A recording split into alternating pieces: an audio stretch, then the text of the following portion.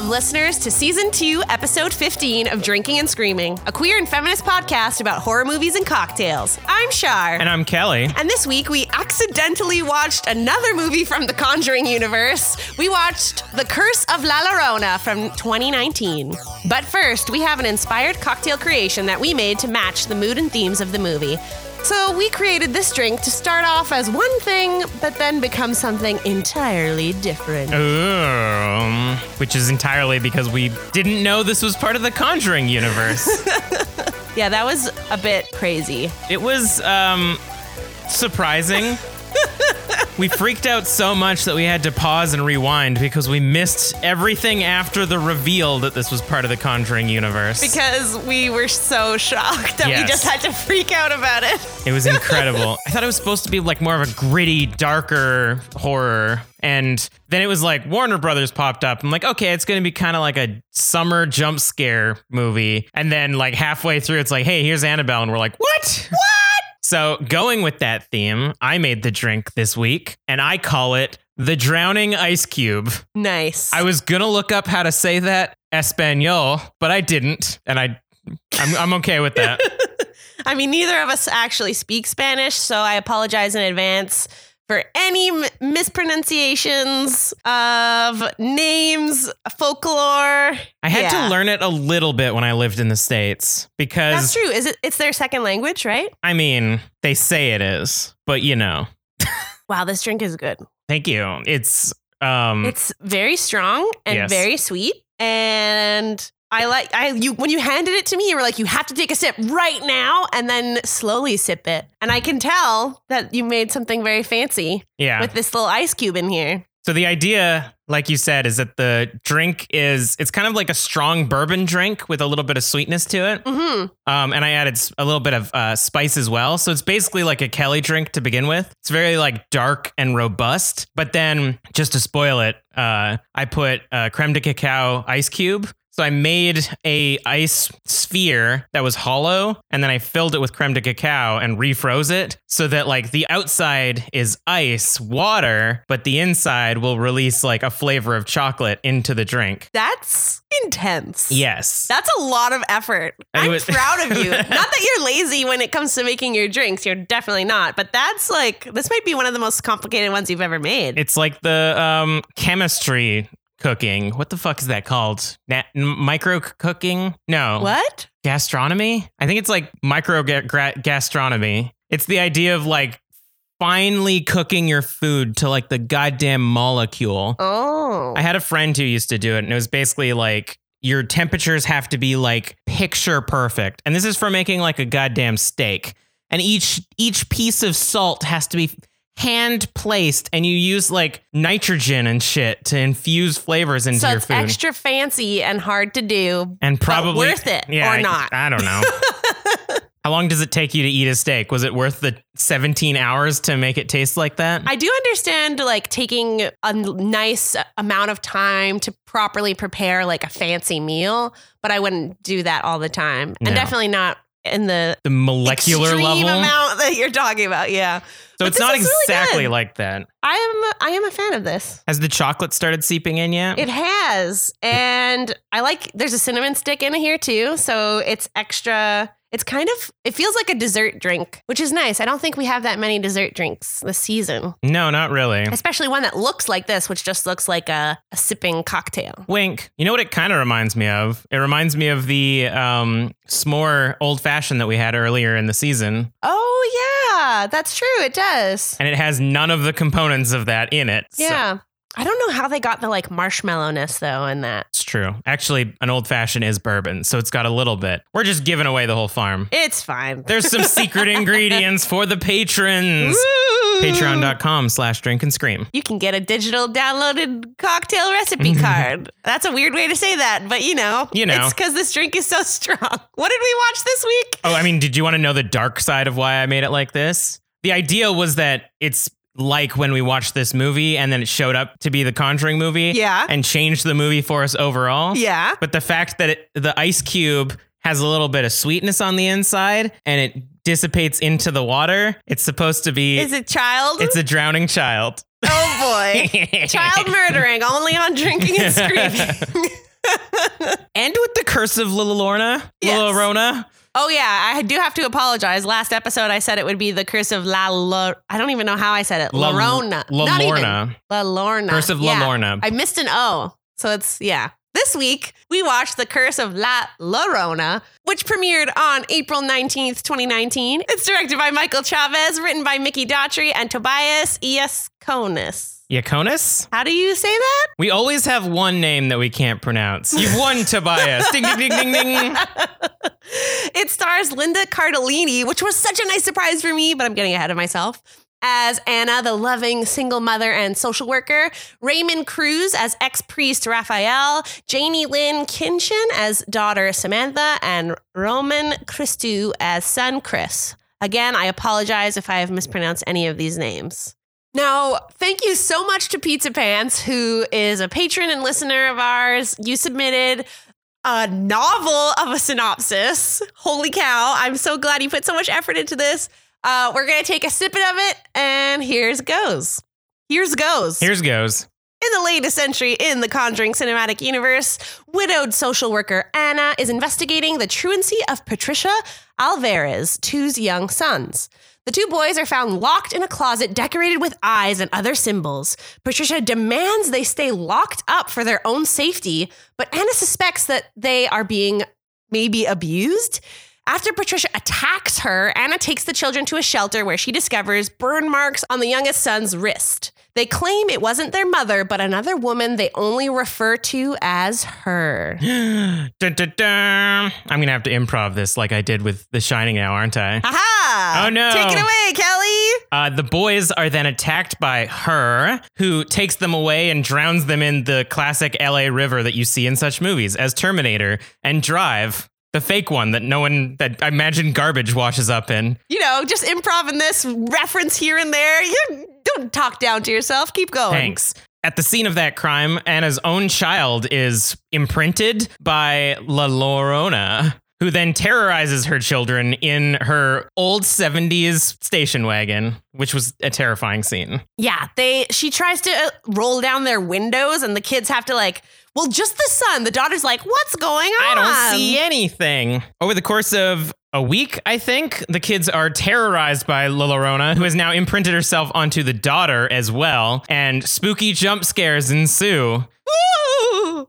We get the classic horror trope of Anna doesn't believe her kids don't give any information. It's a whole back and forth of being attacked by La Llorona, Anna looking for help. You know, that old chestnut. Plus, there's the whole thing of her boss being like, you're a single mom. Yeah. You're tired. You can't do your job good. Which is always tough. She attends the funeral of the 2 original children, finds out about smudging and cleansing her soul, and talks to one of the priests who works in that area. Over time, she eventually sees La Llorona herself, goes to the priest for assistance, who reveals that he is the one from Annabelle. He recommends the guy from Breaking Bad to help her clean the ghost from her home, who doesn't seem to really know what he's doing, but he uses techniques that we've never seen before in the Conjuring series, because it's not Ed and Lorraine doing it. It is a new hero who's joined the Conjuring cinematic universe. Including rubbing eggs all over the walls to prove how consumed this home is, or they are. We're going to talk more about some of these dope-ass rituals. A climactic encounter with La Llorona happens in their house with dude from Breaking Bad, Velma, and her children. They fight off the ghost, only to be attacked by Patricia, the original mom. What? More combat happens, and they eventually fight off the ghost using Christianity. Yay! Much like every Conjuring movie, it ends with a stinger that's not really a jump scare stinger. It's just maybe something will happen. And then we drift off away from this happy family that has defeated yet another Ghosty. ghost. And we say ghost, but it's a demon. Is it a ghost, though? I thought it was a demon. But it's a person that used to live. Oh, yeah, you're right. I thought that's true. That is very Conjuring. I want to talk about this because we've seen all the Conjurings and we know the minute details. So I think in my brain, I'm like, it's the Conjuring, so it's got to be a demon. But you're right. It is, in fact, a ghost. Hit me with that trailer audio. Do you know anything about La Llorona? The Weeping Woman. It's a folktale.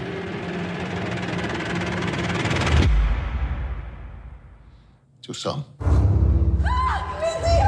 It's your fault! I tried to stop her! Who did you try to stop? La Llorona.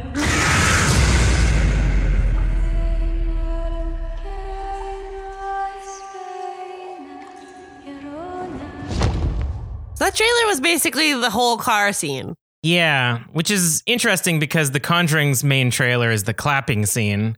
It's kind of fitting with the same idea of like showing A moment. a sequence, yeah. Yeah. But kind of subpar, I guess. I don't know. I didn't really care for that trailer too much. Which is interesting.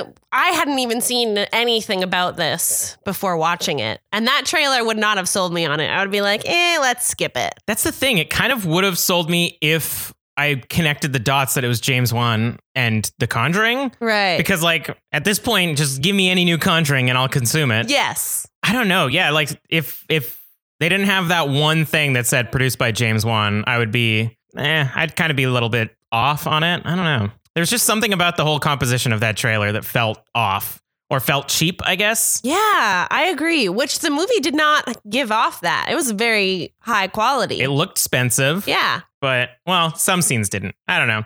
We'll talk more about it. But, yeah, not a great trailer. Yeah, Kind I of just agree. like a C+. Meh. Yeah, just like a sea bass. All from those sea basses. Animal Crossing. So, what are your thoughts on the movie, which name we have trouble pronouncing a lot? Yeah, I'm glad that the trailer said it for us. But as I mentioned earlier, my first point is that I really love Linda Cardellini. So this was an excellent surprise for me to have her in this movie as the leading role of the mom. She's got experience hunting ghosts. Yeah, as Velma from the live action Scooby-Doo movies, which is my entire older childhood.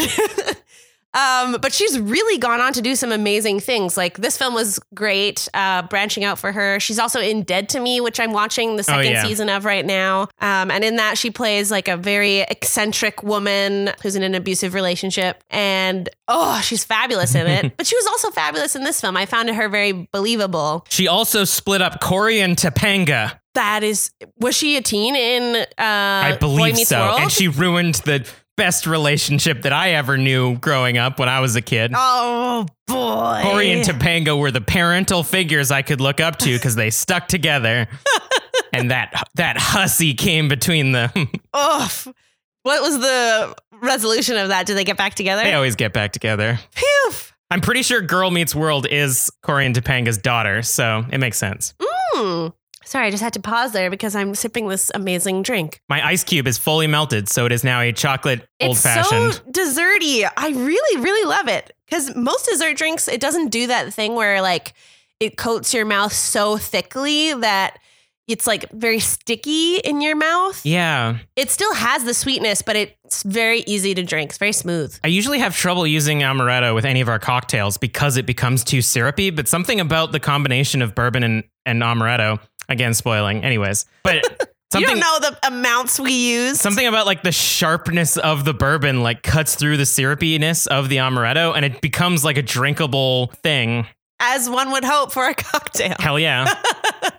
But the one thing I mentioned that Anna is a very believable mother. But my next point is that this movie really, really suffers from this would be so much easier if everyone just fucking communicated trope. Classic sitcoms. Oh, man. So the kids have multiple interactions with this ghost and they just don't tell their mom, which is kind of like if I just say that makes sense. But we don't see that Anna is a bad mom. No. She has a lot of communication with her kids and like an open line of communication is what I meant to say. So it doesn't make sense to me that they wouldn't want to tell her this. She's like busy, but the kids are just kind of framed as we don't talk to our mom because I'm too busy watching Scooby-Doo. Yeah.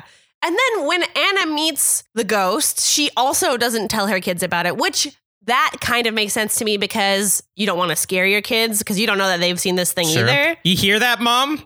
If you see a ghost in the house, don't tell the kid about it. It's not based on anything. Oh, no, of course not. Hi, Colleen.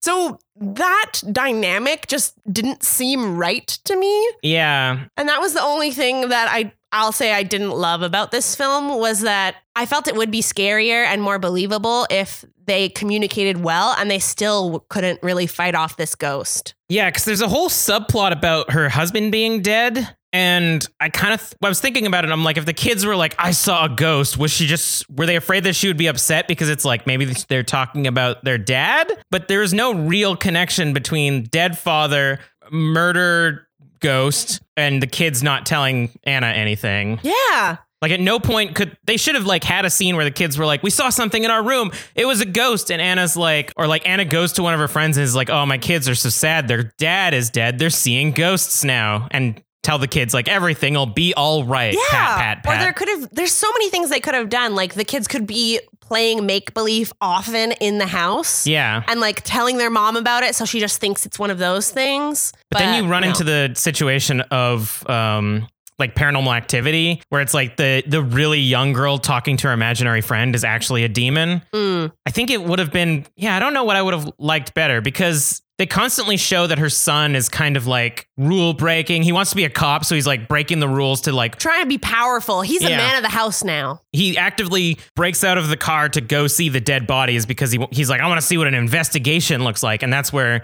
La Llorona gets him. But like, I don't know. None of that really translates well into not talking to Anna about what they see, or even giving her a chance to like turn them down, I guess. Yeah.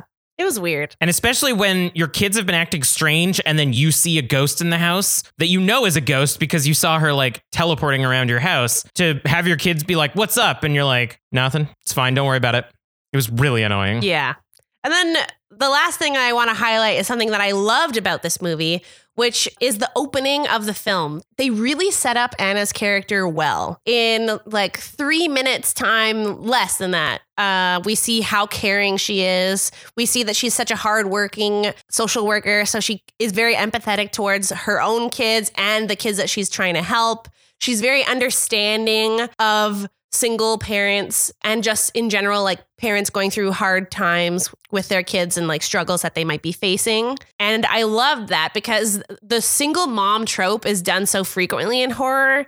So if it was done poorly, it would have really stuck out as a sore thumb. Yeah, she was never really like the damsel in distress ever. And she was really powerful with her work. Like she was getting turned down from helping Patricia because her boss was like, oh, you've got kids and your husband's dead. You're too busy to do your job. And she's like, hey, guess what?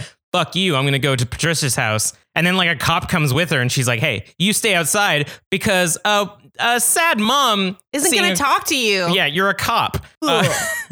But yeah, I really agree. I think Anna was a really strong character. And having the actress who plays her, Linda Cardellini. Having Linda Cardellini play her, like she's really good at being like a powerful character. Yeah, she's so believable. I've never once been like, that's Linda Cardellini. Well, I mean, you know what I mean? Like, yeah, she's so believable no matter what she plays. And she's quite a looker. I loved her. She's really, really pretty. And I loved her fashion in this movie. Yeah. Because it's set in the 70s, which was also surprising. Mm-hmm. I guess it like, I don't know. Ghost Story is set before the time of social media, and make more sense. Phoning people real quickly is so good. But yeah, she's got that 2019 fashion, because I'm pretty sure 70s fashion is in again. I don't know. We don't go outside. Yeah, I specifically didn't say 2020 because no new fashion has been made. My brain forgot it was 2020. Yes, exactly. And then I just wanted to also, talking about single mothers, it was also very cool to see the mom of the children that die in the beginning of the film and her arc of basically going to this ghost and like trying to help the ghost and praying to the ghost. Fuck yeah, so hardcore. To take Anna's kids because she wanted her to feel the pain that she felt. And then eventually realizing after she's gone through her stages of grief that obviously this is fucked up and you wouldn't want that to happen to anyone. Yeah. So having her go to these extreme ends of her spectrum was very cool. It actually makes me think more about it too, because like The Conjuring 1 mostly focused on the wife character being like overpowered by the demon, and she becomes the damsel in distress, and the Warrens come and they're a power team that fights off the demons. This one was like a strong mom meets her limits, knows where her limits are, and then seeks out this like bad priest who doesn't seem to know what the fuck he's doing. Yeah. And through her own efforts, she saves her children just out of like listening to what this bad priest suggests. But like every step of the way that like La Llorona like defeated them, the priest was just standing there and he's like, I don't know, guys. Sure didn't plan to see her at all. Oops. But we did. Done goofed. And she's like, hey, give me your cross so I can stab her in the heart. It was pretty badass. I like that. Yeah, I agree. I know that it doesn't make sense. Oh, no, wait, it does. Oh my God. Okay, so here's what I want. Since Ed and Lorraine's main story focuses around like the 70s and stuff like that. Yes. I want Anna to become like an apprentice to Anne and Lorraine. Whoa. And But that would be total fiction. I don't give a fuck. That would be cool, though. I think they're both dead now, so... I probably talked about this in The Conjuring, how I feel like these movies are basically like Marvel. Yes, you did.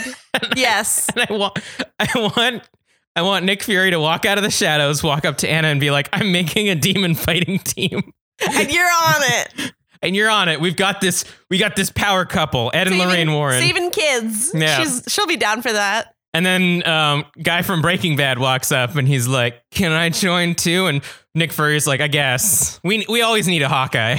This is his first like big role outside of TV. Yes. And it took me a second to recognize him because he looks much older and a little bit chubbier now. As that happens with age. And when you don't have to get super jacked and to be a warlord. Yeah, like a drug addict warlord.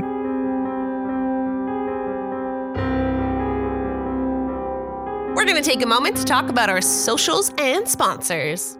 This episode of Drinking and Screaming is brought to you by you, That's our right. listeners. You. That's right, Daryl. It's brought to you by you. Kevin.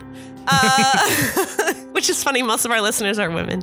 Hi, Sarah. I don't know. But thank you, everyone that's been listening. Thank you to all of our patrons who have been donating, pledging, sharing the show online. It really, really helps us. Tell your friends, tell your family, make them listen, just shove an episode into their ears. That's right, Sam. We're talking to you specifically. Speaking of ears, that's right, that's a segue. Oh, yeah. Stay home, you ghosts that try to kill your children because they've gotten corona. Wow, that got dark real quick. Oof. We're still in a quarantine, even though some people are acting like they aren't. We had people having a party across the street, which kind of pisses us off because even if you don't know somebody who's immunocompromised, they exist and you are putting them at risk if you go out just willy-nilly and don't practice social distancing, don't do the minimum of gatherings, just hang out with your family and don't drown them in rivers. Yeah. Wash your hands, wear masks if you do have to go outside, deliver when you can. There's so many options available. We live in 2020. The future is now. And we do recognize that being able to isolate is a privilege in regards to other communities that are less financial. Yeah. That's not who we're yelling at right now. We're not. If you get offended by this, we're yelling at you. Yes. Yeah, definitely. Like if you're forced to go outside, like we totally understand. It's the people that are having parties across the street from us and we can actively see like 20 people in their fucking apartment. You assholes. Fucking assholes. Follow us on Instagram and Twitter at drink_scream. On Facebook at Drink and Scream. You can email us at drinkingandscreaming@gmail.com. And we have a Discord where you can have a little conversation with us at bit.ly/hoppedupdiscord. I also wanted to take a moment to talk about our Patreon, patreon.com/drinkandscream. We have a lot of digital downloadable cocktail recipe cards on there. There's bonus episodes. There's behind the scenes photos. We're really pumping out the content on there. And also, dun, dun, dun, I made a website. Yay! Which is funny because I finished it before I wrote our ad segment. So we don't even need to say all the follow us, blah, blah, blahs. Just go to drinkingandscreaming.com. All the info you could want of where to find us anywhere is on there. There's our transcripts. There's all sorts of stuff. Links to our best episodes. Yeah. All our guests. Just go. Images. Just click on shit and then tell me what is not working because it's brand new. Hyperlinks. I believe there's some JavaScript going on in the background. Woo. Ooh. Go look at the website I built and help me fix it if something is wrong. Whew, this drink is making me tipsy. Me too. Back to the episode. Do you have some specific points you would like to tell me? I have a few. My first one is, it's really weird that we didn't know this was part of The Conjuring. Yeah. I almost wonder if it was Warner Brothers intentionally not marketing this as like a specific part of the Conjuring universe, because it wasn't actually that good. What? The movie wasn't good? It was, compared to the other Conjurings, I would think that I would say personally that this was one of the worst ones. Oh, I like this better than The Nun. That's true. I feel like we were drunk when we saw The Nun, because I don't remember a lot of it. We saw it in theaters. I remember Frenchie. I remember them getting stuck in an abbey, and that's about it. Anyways, like the strong Anna character and the like new style of fighting demons. That's true. Maybe I'm wearing rose-colored glasses because Linda Cardellini was in it, and I'm like, I'm stan her so hard. I think the most rad part of this movie was, we've always talked about how cool we think it is that they use Christianity as like a D&D weapon. Yes. Like it's not like faith and it's how do we describe it in Animal Comes Home? It was like spells. It was just fucking spells you cast. You don't have to like believe that God is your savior and accept Jesus Christ and shit like that. Yeah. You just have to believe so hard. And there are like rituals that you can do to set everything up. Yeah. And the idea that like it's always Ed and Lorraine means that it's always kind of like this technology based sort of like white Christianity method of defeating the ghosts. Yeah. But this is not that. And it was fucking awesome to see like a new subclass of demon fighter. And I love subclass demon fighter. Yes. And like, because it's brand new stuff. It's like using, what was it? So this is kind of getting into one of my later points. Anyways, go for it. No, before we talk about that, I wanted to talk about my original point, which is that I really, really, really hope that it wasn't like a racist decision to say that like this is not for the white audience of The Conjuring, so we're not going to market it as The Conjuring. And I do genuinely hope that it was kind of like, we're not too sure how the quality of this movie pairs up with The Conjuring, so we're not going to market it. But we do know that in general, when Paranormal Activity. Yes, I was going to mention this. Okay, go for it. Yes. So specifically, like with Paranormal Activity, we know that like the Hispanic population fucking devours like horror movies like that. Yes. And they even like changed the plot of they geared it towards that crowd because it was so like successful. Paranormal Activity like takes a huge pivot, and which is like almost, I think like maybe this was what they were going for with The Conjuring, which is why I hope it wasn't a decision at the last minute to like pull back a bit. And I hope it was a quality decision. Yeah. Because you can really tell, like James Wan has a way of directing these Conjuring movies that make them still feel like money. And this one just kind of felt a bit loose and almost like haunted house more than normally what The Conjuring is. Because every jump scare was Which is true, though, because it's not a demon. Yeah, exactly. It is a ghost. But it's all just like her jumping out of the shadow and reaching her arms at you. Yeah, a lot of the like tick, tick, boom stuff, like the jump scares were like, wah, wah. They were really bad. Because even The Conjuring, which is the first one, has elements of like the kids acting weird, not seeing stuff happen. Like it was a lot of combinations of different styles of jump scare. And this one just felt like it was look at the shadow and she'll jump out of it. Or like the camera tilts down and then it tilts back up and she's there. Like there was so many instances of that that just felt kind of cheap. But something that was great while we were watching, I don't know if this is one of your points, but when the two kids that die, the original pair of brothers, when they were in the shelter and they wake up in the middle of the night and they're... Oh, yeah. That is one of my facts. Oh, okay. Oh, a fact. We can talk about that, though. Yeah. So as we were watching the film, there's a scene where the kids are in the shelter and one of them gets woken up by something and they're staring at the corner of the room and then they're trying to wake up the brother. And we both turn to each other and we're like, oh my God, this is very much like the scene in The Conjuring, which is funny because we had just watched it for Drinking and Screaming. Like the layout of the room is the exact same. There are 2 beds. There's 2 kids. The youngest one is seeing this ghost. And like, we didn't know it was part of the Conjuring universe. So at the time we were just like, oh, that's funny. It's like The Conjuring. Haha, what a nod. So weird. And then after when it was revealed that was it Father Perez? Is Yeah. from the original Annabelle. Not a father. Was Oh, sorry, you're right. No, never mind. I was trying to make a not a robot. joke, but a then good- I good failed place to- because I was thinking of a different character. See, is a father.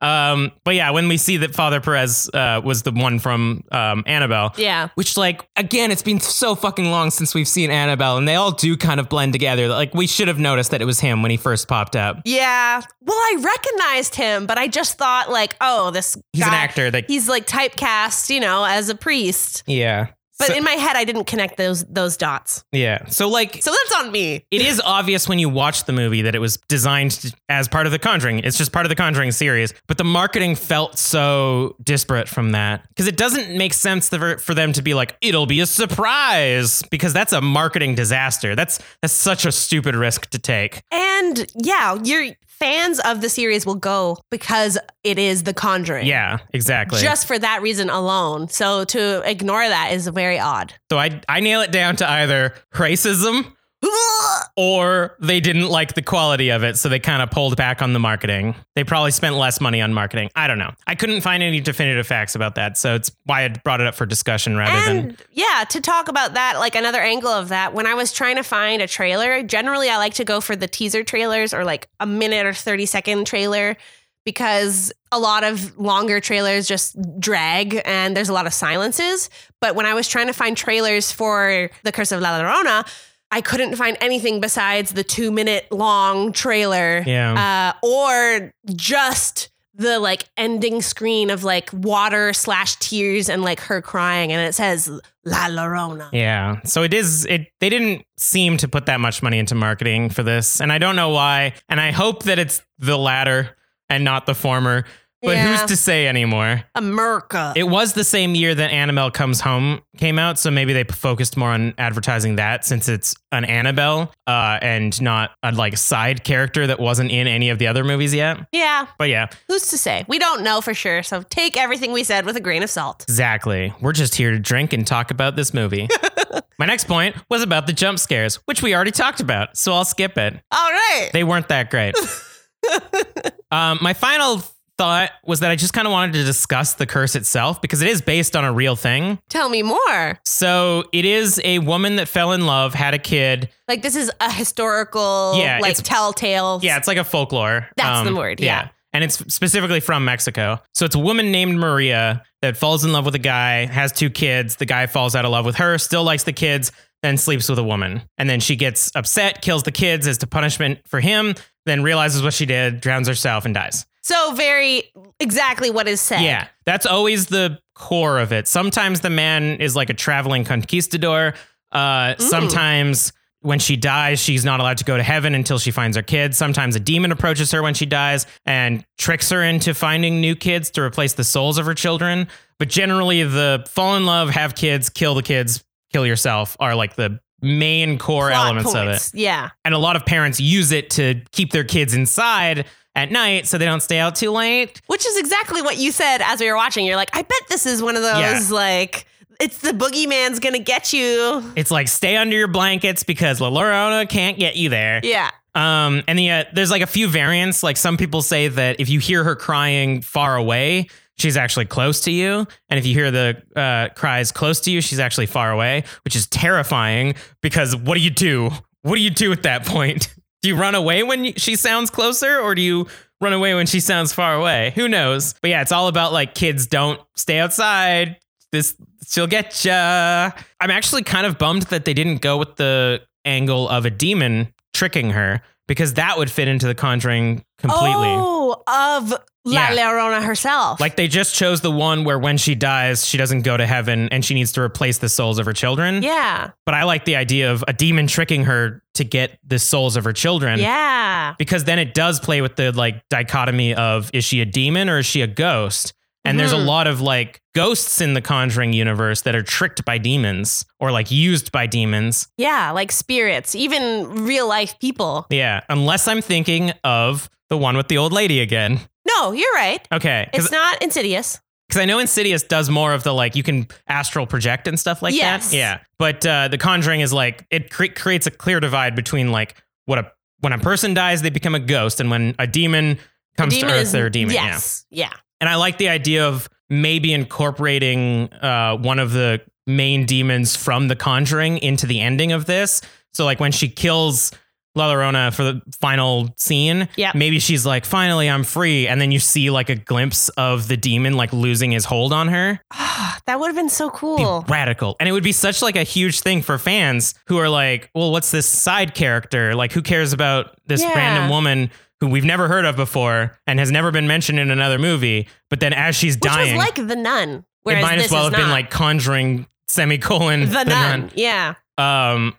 So what I'm saying is that there were elements of the original curse and the folklore that they could have probably used to incorporate the like main fold of The Conjuring into it. But again, I'm kind of worried that they were like, let's leave it open-ended. So maybe we don't have to, because this might not be that good. Who knows? I hope that's not what it was. I really hope not. I hope we get to see Anna again.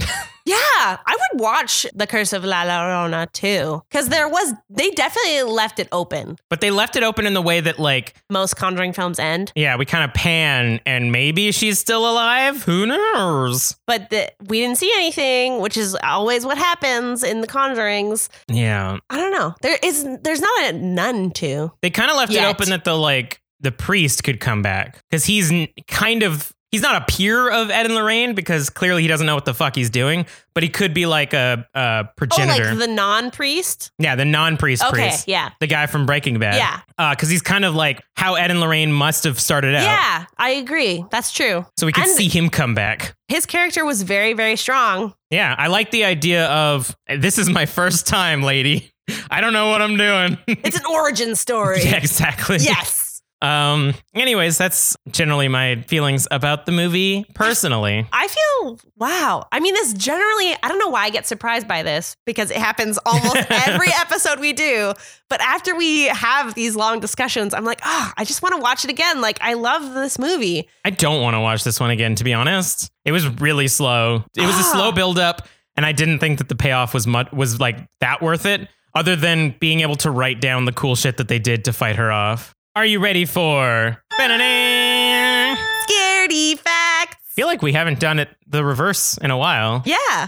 Where I make the noise. True. So I made the facts for this one. I'm so excited. I invented the facts. Hey, guess what? There's not a lot of facts about this movie. Oh, no. So sorry to ruin your disappointment. Dang it. Which is interesting. It's been over a year. You would think that people would care enough to write them, but who knows? So for those of you who don't know, our Scaredy Facts section is a mirror image of Shar and I's relationship, where every time we're introducing you into our relationship, where every time that we watch a horror movie, we get so spooked that we have to go to IMDb and look up trivia to make it not real anymore. It's totally fine. Tell me all of how the prosthetics worked. Yeah, and then Shar falls asleep really quickly. Shut up.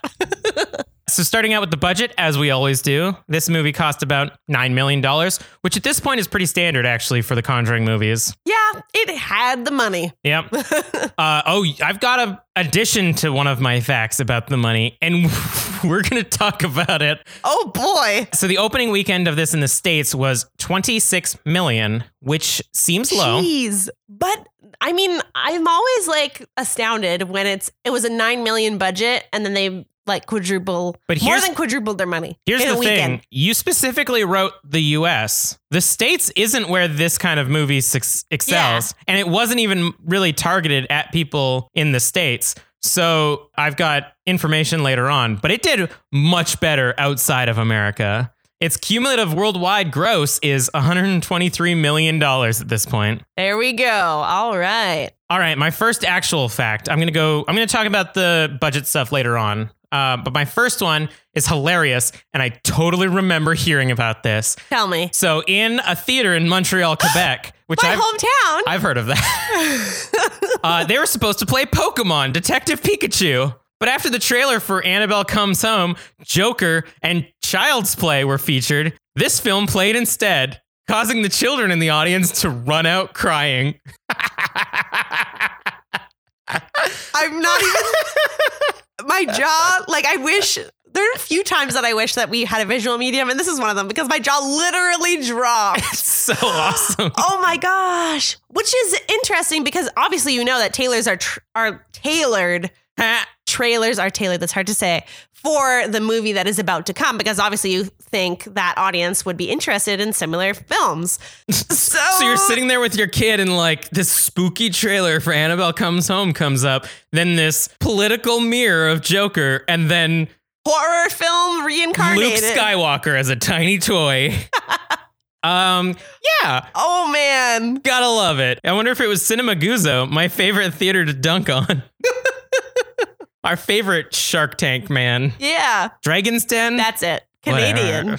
Whatever. God. So great. So fucking awesome. God. My second fact is that the scene with the two boys is a reference to The Conjuring. We already talked about that. Oh, what do you know? Both the layout of the room and actually a lot of the shots are extremely ripped off from The Conjuring. Ripped off, homaged, whatever you want. Let's not say ripped off. It's the same universe. Yeah, the director's like, man, James Wan is my producer. I got to impress him by copying a scene.